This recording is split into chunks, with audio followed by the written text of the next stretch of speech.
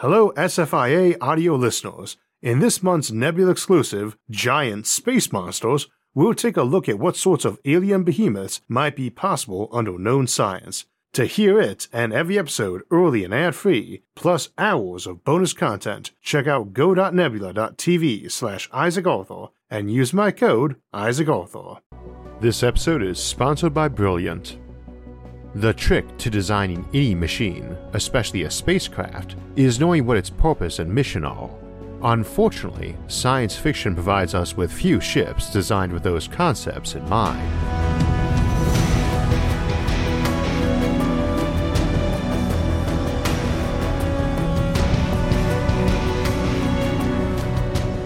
So today we'll be looking at spaceship design from modern ships to those of the distant future, to some that might never exist outside of science fiction. We'll also be deconstructing some sci-fi designs to see if they really make that much sense, and examining some real-world design elements that are specific only to modern spacecraft. Right now, every spacecraft is designed to be as light as possible because every kilogram costs a lot of money to get into space. Also, spacecraft are most commonly lost in the launch phase, so if you want to assemble a bigger ship or station in orbit, you need a lot of launches, each of which might blow up on the pad or shortly after launch. And even for automated launches, that results in missions exceeding budgets and introducing big delays.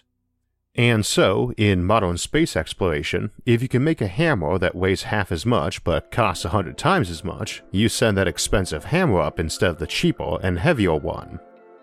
The major paradigms of modern spaceship design are extreme quality control, ultra reliability, and the minimization of your mass, because failure is not an option. If a rare manufacturing defect in a half-penny resistor can disable a circuit that disables your $100 million probe, you'll spend thousands of dollars making sure that half-penny resistor works right. This stands in contrast to the standards to which most mass-produced items are held, where cost usually is a bigger concern than reliability or redundancy. You generally don't pay 10 times as much for an appliance that will last twice as long or is half as likely to malfunction. As a result, our perception and attitude towards modern terrestrial industry can warp our understanding of spacecraft design. A good example is addressing the issue of radiation. Most spacecraft rely on thin but dense shielding made usually of lead, gold foil, or water, but other materials such as uranium can work as well. Thick shielding adds cost due to the weight, for fairly little added benefit. Another thing we have to consider is that not all of the ship needs to be shielded, only the areas which have vulnerable computer systems or life forms do, which saves on weight and cost. We can also look to technological solutions to eliminate the cost and weight of shielding. For example, magnetic fields strengthened with ionized gases like xenon have been proposed for shielding against cosmic radiation, as they are able to deflect charged particles away from the crew. However, these also come with trade-offs. Such a device consumes more power, so you have to have a bigger power source, which means more mass as well. Of course, a more efficient power source can help solve that issue, and a total and cheap cure for cancer would minimize the need for shielding humans too. A different approach is to incorporate other components of your mass into your shielding. For example, water is a fantastic radiation shield. That's one reason why we use it to shield radioactive material here on Earth. You can design a spacecraft storage for water and waste to double as your radiation shielding. Aerogels also offer a lightweight approach to shielding while having a minimal effect on mass, though the larger or faster the projectile, the thicker the layer of aerogel or the incorporation of a denser layer working in tandem. Of course, if you've already well established yourself in space and need to protect habitat's long-term inhabitants from radiation, you can always pile mass around your habitat. An established space industry can take advantage of low-gravity bodies like small moons or asteroids to save on launch costs, making thicker shielding practical. Some of our habitats and spacecraft are likely to be built into existing small rocky bodies as well, which will mean they come with their own free shielding. Perhaps the most important factor though, especially for spaceships, is the square-cube law. If you make something bigger by simply expanding its geometry, the surface area will rise with the square of that increase, while the volume rises with the cube of that value.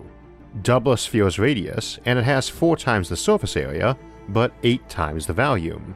Make a cylinder 10 times bigger along its long axis and radius, and it gets 100 times the surface area and 1,000 times the volume. If we want a space station that can hold 1,000 times as much cargo or personnel, we make it 10 times bigger, which also gives it 100 times the surface area, and by default 1,000 times the mass. But it's not really necessary to make my shielding 10 times as thick. We only need to extend it over 100 times as much area, and now shielding accounts for 1/10 the proportional mass that it did on the smaller version. And many other aspects of my ship also won't need to scale up by 1,000 either, so I probably don't need 1,000 times as many spare parts, for instance, even if I did need 1,000 times as many components, which I probably wouldn't anyways. You always need 2 of any critical component or part, but that doesn't necessarily mean you need 2,000 of them just because you have 1,000 times as much space.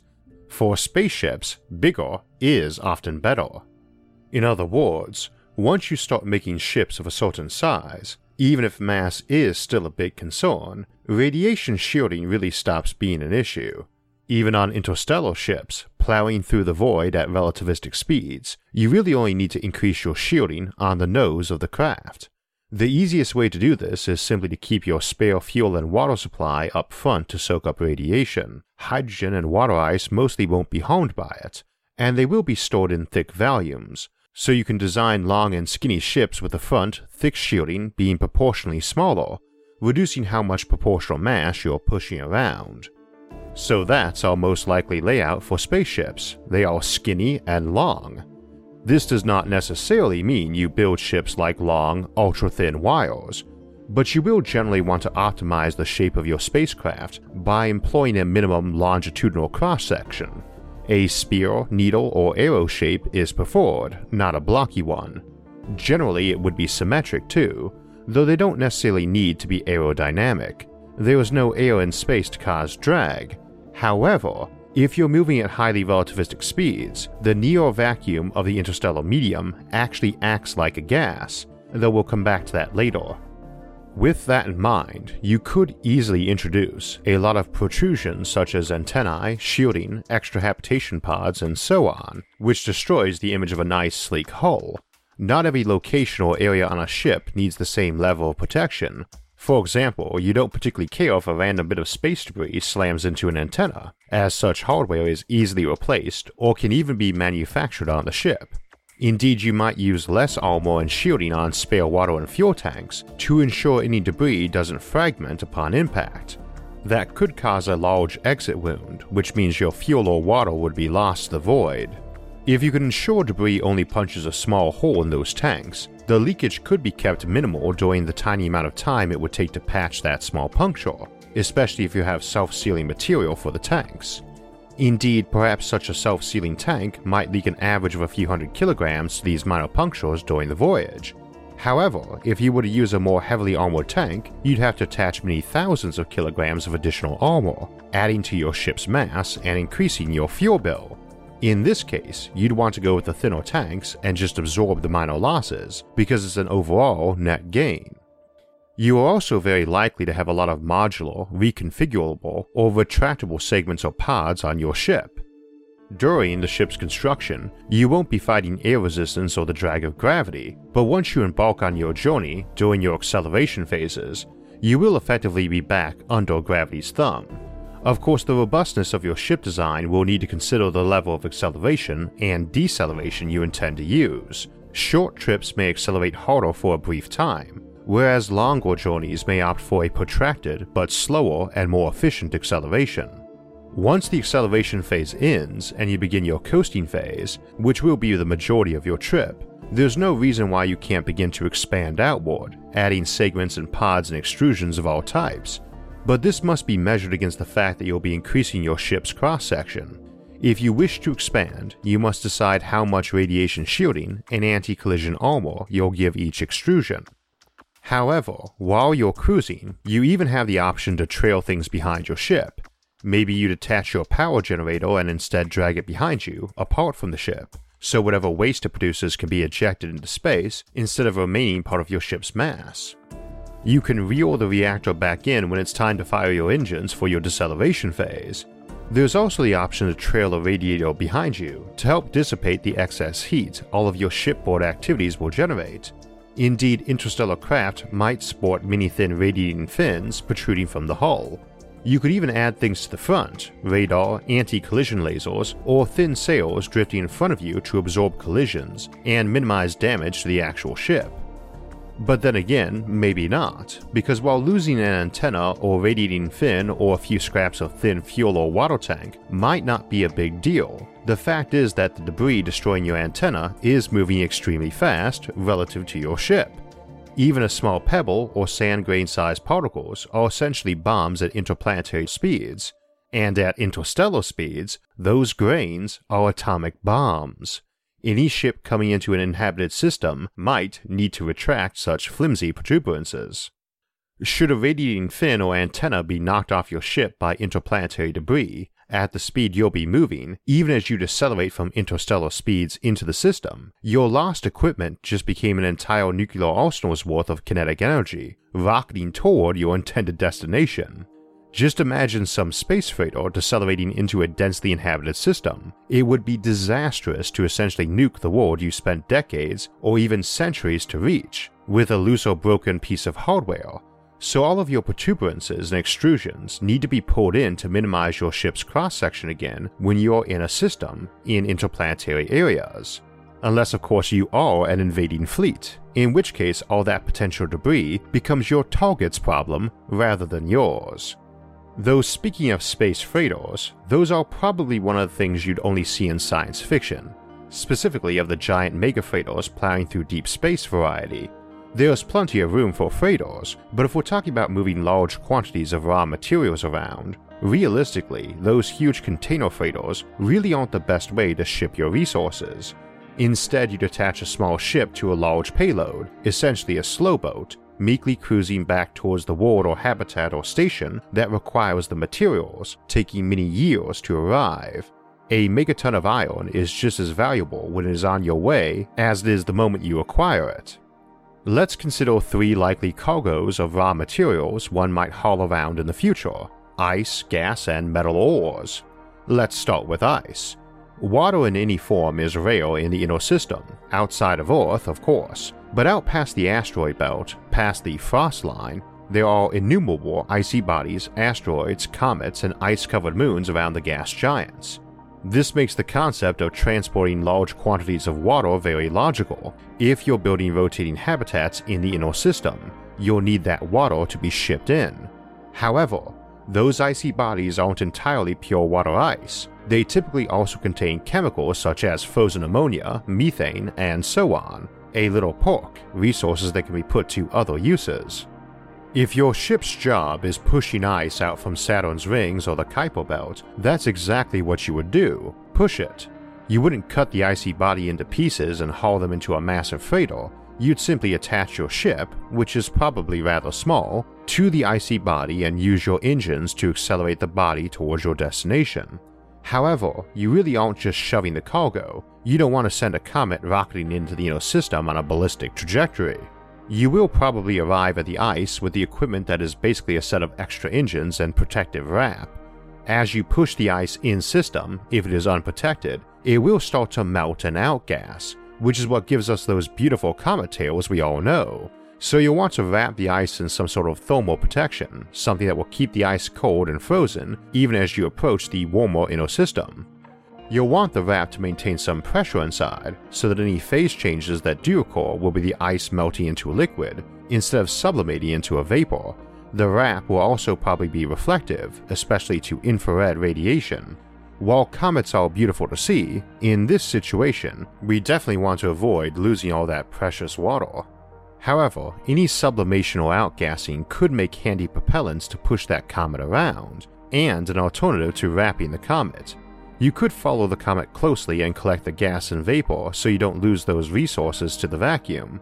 Once collected, you have many options for using those gases. Process the mix and separate all the molecules. Electrolyze the water to get the hydrogen to dump into your fusion drive or reactor. Or perhaps your ship has great mirrors or solar sails, which you can use to reflect and focus an energy beam at the comet to sublimate the ice into natural propellant. This superheated gas and vapor would push the comet in system quite powerfully, and would get it to its destination more quickly. However, this method requires some decision making. How much of that material are you willing to lose in order to get the comet to its destination faster? You might of course do this entirely automated, but if you need an on-site crew, they need a place to live, and you're never going to be in a rush on ice, since the slower you go, the higher your profit, minus the cost of salaries and equipment maintenance, which I'd imagine will be the dominant factors in deciding how slow you can push ice. They're going to want to make a bit of a home out of the place, and of course might carve in ice tunnels or extract minerals to build more stuff. Icy bodies typically have plenty of rock mixed in there too. This gets one thinking about ore freighters as well. Now you might opt to move a metal or carbon-rich asteroid this same way. If that's the case, given that many a freighter or colony ship might also be a mobile refinery and factory, they might not be moving raw materials, but instead be making stuff out of them or refining as they go. I should also note that ship hulls and space habitat hulls are likely to be fairly generic, so you might start moving an asteroid and turning bits of it into ship plating and end with a classic big space freighter full of a mix of ore, refined metal, and manufactured goods, all surrounded by cheap standardized hull plating you could also sell at your destination. One-use freighters in a sense, with a core ship for the crew and sophisticated components you couldn't make en route. As to moving gas, the reality is you probably would not, in favor of pressurizing and cooling it enough to be a liquid or solid. A great big balloon is going to leak on you, both by all the extra debris it might be punctured by from its larger size, and because any container has to be able to keep tiny gas molecules from slipping through, and that's very hard to do with hydrogen, for instance, since it's smaller than the atoms of the container material. So a gas freighter might end up looking a bit more like our classic image, as it probably would be a ton of tanks filled with a gas or liquid strapped to a ship. That crew doesn't really need much room compared to the sizes involved, especially in terms of the habitat drum. This is all assuming you even need a crew, but as we often mention on this show, the concept of a sophisticated ship computer able to replace a human crew doesn't necessarily mean it's unmanned. By and large, you don't need much brains for navigating space, but many of the other tasks might start edging into an area where you need something animal smart, and if it needs human smart, you use a human, or a person anyway, even if they might never have been born in the classic sense. Artificial intelligence is a rather vague concept when you get to higher levels. Whether it's an unmanned ship or a manned one, and for all the vagueness of that term in a futuristic sense, a ship is always going to have a computer on board. What else does it need? Well, air and water and warmth if anything biological is in play, and a means to clean and recycle both. It's tempting to assume spaceships will always have gardens or hydroponics on board if people are on board, but plants aren't the most efficient way to scrub carbon dioxide out of the air. Short-run ships, or those that need to accelerate fast like a warship, probably wouldn't bother. For everyone else, it offers at least a supplement of fresh food and something green to look at. Your crew needs to bring some home along though, and will always try to, within the limitations of the ship and mission. A ship that needs to accelerate very fast and suddenly might have problems keeping a garden or hydroponics bay going so it doesn't get smashed around by the sudden jerks or effective high gravity. But I suspect that would simply result in lots of inventions to make it practical, rather than abstaining from having them.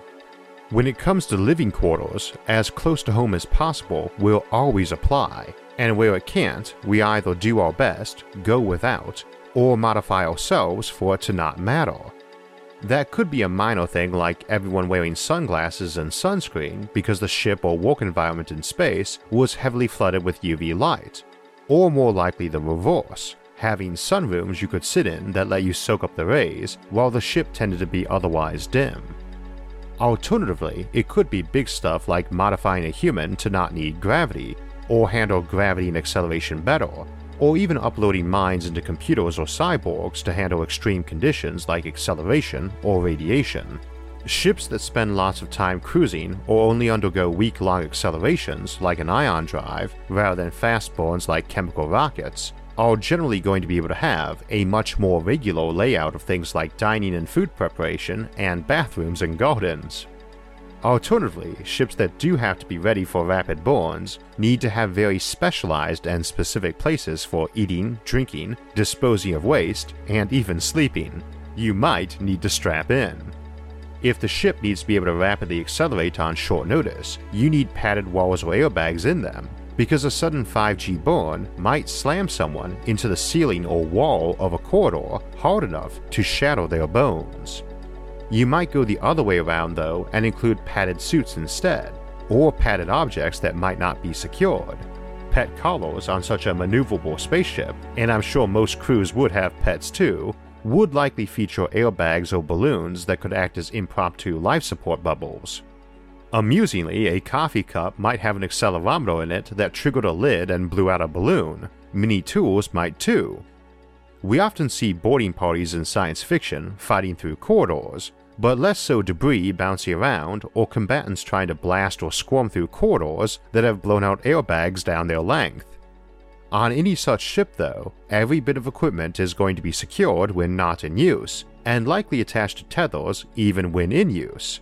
A hammer or screwdriver kicked down a corridor by a rapid burn is a lethal object. Such ships wouldn't have large rotating sections much either. We often picture stations or ships that provide gravity by rotation as being the whole thing rotating, but as we've noted in other episodes, usually the rotating section would be inside a larger superstructure, and on a ship, except a classic slowboat Generation Arc ship, that rotating drum is likely to be only a small part. They are a place for sleeping and relaxation or stationary work, like offices, kitchens, or workshops. A ship doesn't have to have only one drum though, it can have several of various sizes, even nested inside each other and providing different levels of gravity. Your issue there is that the smaller in diameter a drum is, the more times per minute it needs to rotate to produce the same gravity. Evidence suggests 2 RPM is beneath our threshold to feel nauseous, but more RPMs are probably easy to acclimate to. That limits how small a drum can be, though it can be smaller if you don't need full gravity, and odds are some small workshop in a distant corner of a ship only needs enough gravity so stuff falls and things feel up and down. Moon gravity might be enough. Propulsion is important for how a ship will be laid out inside, but of course it's a big deal for overall ship configuration too. Indeed, in the case of a ship attempting to achieve high delta V, meaning a high cruise velocity, the so-called propulsion bus may have to represent the bulk of total mass. The payload, where you'd have crew quarters, cargo, and life support, would look relatively small even if it's in the thousands of tons, and it would be dwarfed by the engines, waste heat removal systems, radiators, and fuel tanks, which may be the largest part of the ship to obtain a high mass ratio. Let's talk a little bit more about streamlining the outside of ships though. For the most part, as I mentioned earlier, ships don't need to be streamlined other than to cut down on overall mass and cross-section, and might feature a lot of retractable equipment in exterior bays, so you could store them under more cover when not in use, and make it easier to get at them for repairs, be it antennas or radiators or sensors or big point defense guns. We've got some special cases for streamlining though. Needless to say, if you want your ship to be able to land on a planet or move into a gas giant, it needs streamlining. Such ships have an excuse for more of the jet or plane look, as they have to deal with lift since they are going through air and gravity fields. However, space is not a true vacuum, and at high enough speeds, even in intergalactic space, as close to true vacuum as you can get outside a lab, it can act like air giving drag and friction, though not lift, or much anyway. If you're flying above a galaxy at ultra-relativistic speeds, you might get a tiny amount of lift you needed to account for. This does mean relativistic ships want to have a nose on them, so that if stuff hits, it deflects away, rather than just impacting against a flat wall. Of course, at such speeds, even a grain of sand is like a big bomb, but it helps to have that nose cone. And I was apparently rather unintentionally ambiguous about that in our Interstellar Travel Challenges episode, where we looked at the issues and options for ships moving at a decent percentage of light speed.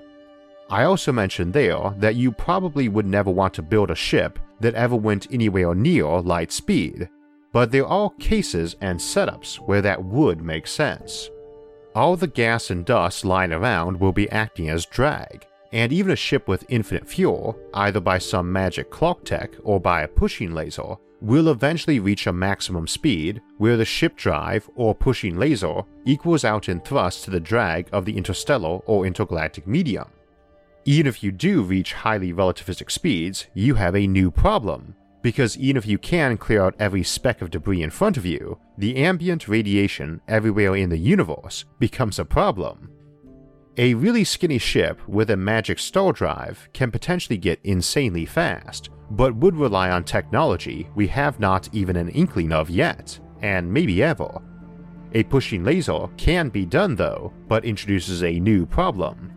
A great big sail or mirror on the back also massively increases your ship's cross-section. The better you can focus that beam, the smaller that cross-section can be, but even if you can pull off a long relay of pushing stations so the beam is always tight, you still get an issue with light red shifting and blue shifting.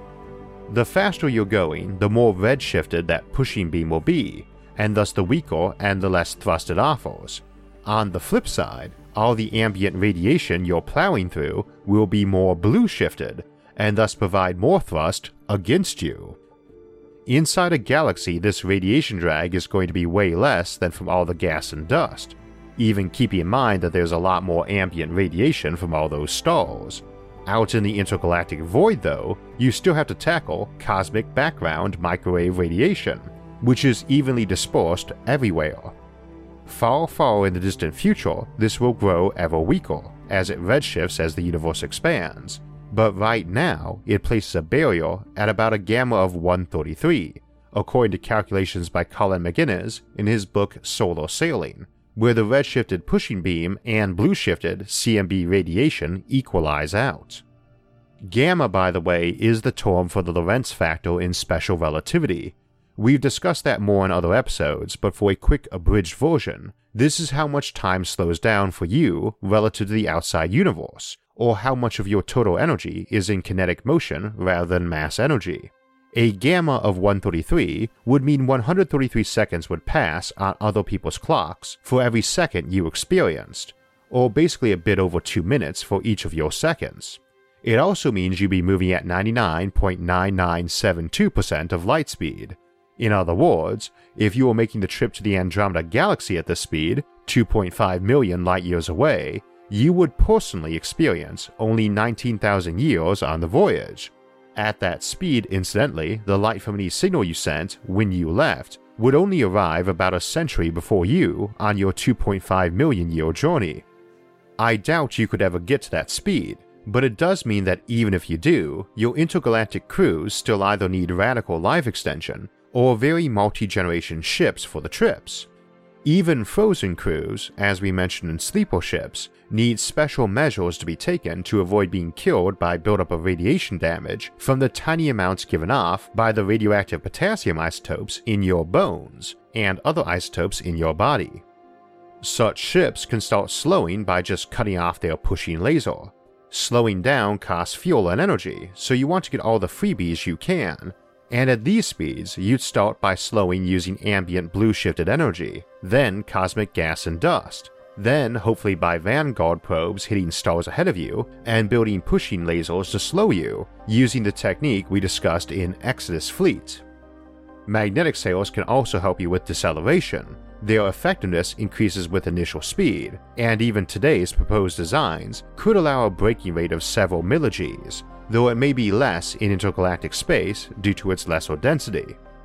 The faster you're going though, the more each mote of dust or photon you collide with reduces your speed, and here we see yet again how much ship design has to vary with things specific to purpose rather than technology available, let alone any constant rule of ship design that apply across all levels of mission purpose, technology, and aesthetics.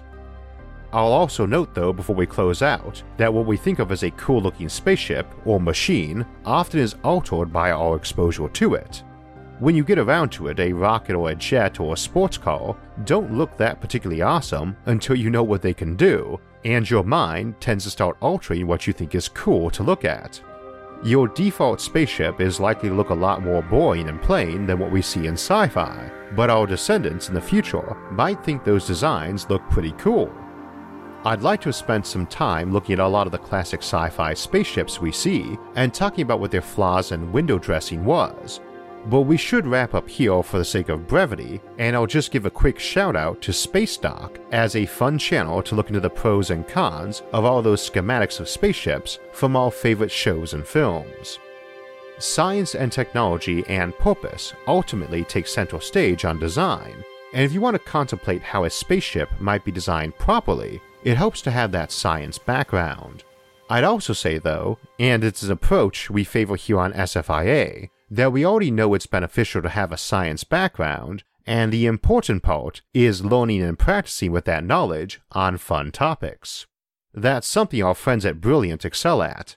Brilliant is a problem-solving website and app with a hands-on approach, and not only do they have over 50 courses to help you learn new science and math, but they also have daily challenges that can reinforce and strengthen material in your head. They make it fun and interactive though, because we not only find it easier to set aside time to learn when it's fun, but we learn better that way too. They also appreciate that we often have to squeeze our learning in when we have time, so they have a great mobile app that lets you access their courses on the go and use them even when your internet connection is spotty. If you'd like to learn more science, math, and computer science, go to brilliant.org/IsaacArthur and sign up for free. And also, the first 200 people that go to that link will get 20% off the annual premium subscription, so you can solve all the daily challenges in the archives and access dozens of problem-solving courses. We were looking at spaceship design today and how that might get us out in the solar system and eventually the galaxy. Next week, we'll be exploring the possibility that we might not ever get out there, either because we can't design the ships, or we kill ourselves off first, or some other worrisome notions, as we return to our Fermi Paradox Great Filter series to look at late filters, things that might prevent civilizations as advanced as ours already from going the full distance to be galactic empires. The week after that, we'll have our poll-winning topic, Gods and Monsters, Space as Lovecraft Envisioned It, which beat out its 4 competitors, and thank you to the over 16,000 folks who voted in that poll. For alerts when those and other episodes come out, make sure to subscribe to the channel and hit the notifications bell. And if you enjoyed this episode, hit the like button and share it with others. And if you'd like to support future episodes, visit our website, isaacarthur.net, to donate to the channel or check out some awesome SFIA merchandise there. Until next time, thanks for watching and have a great week.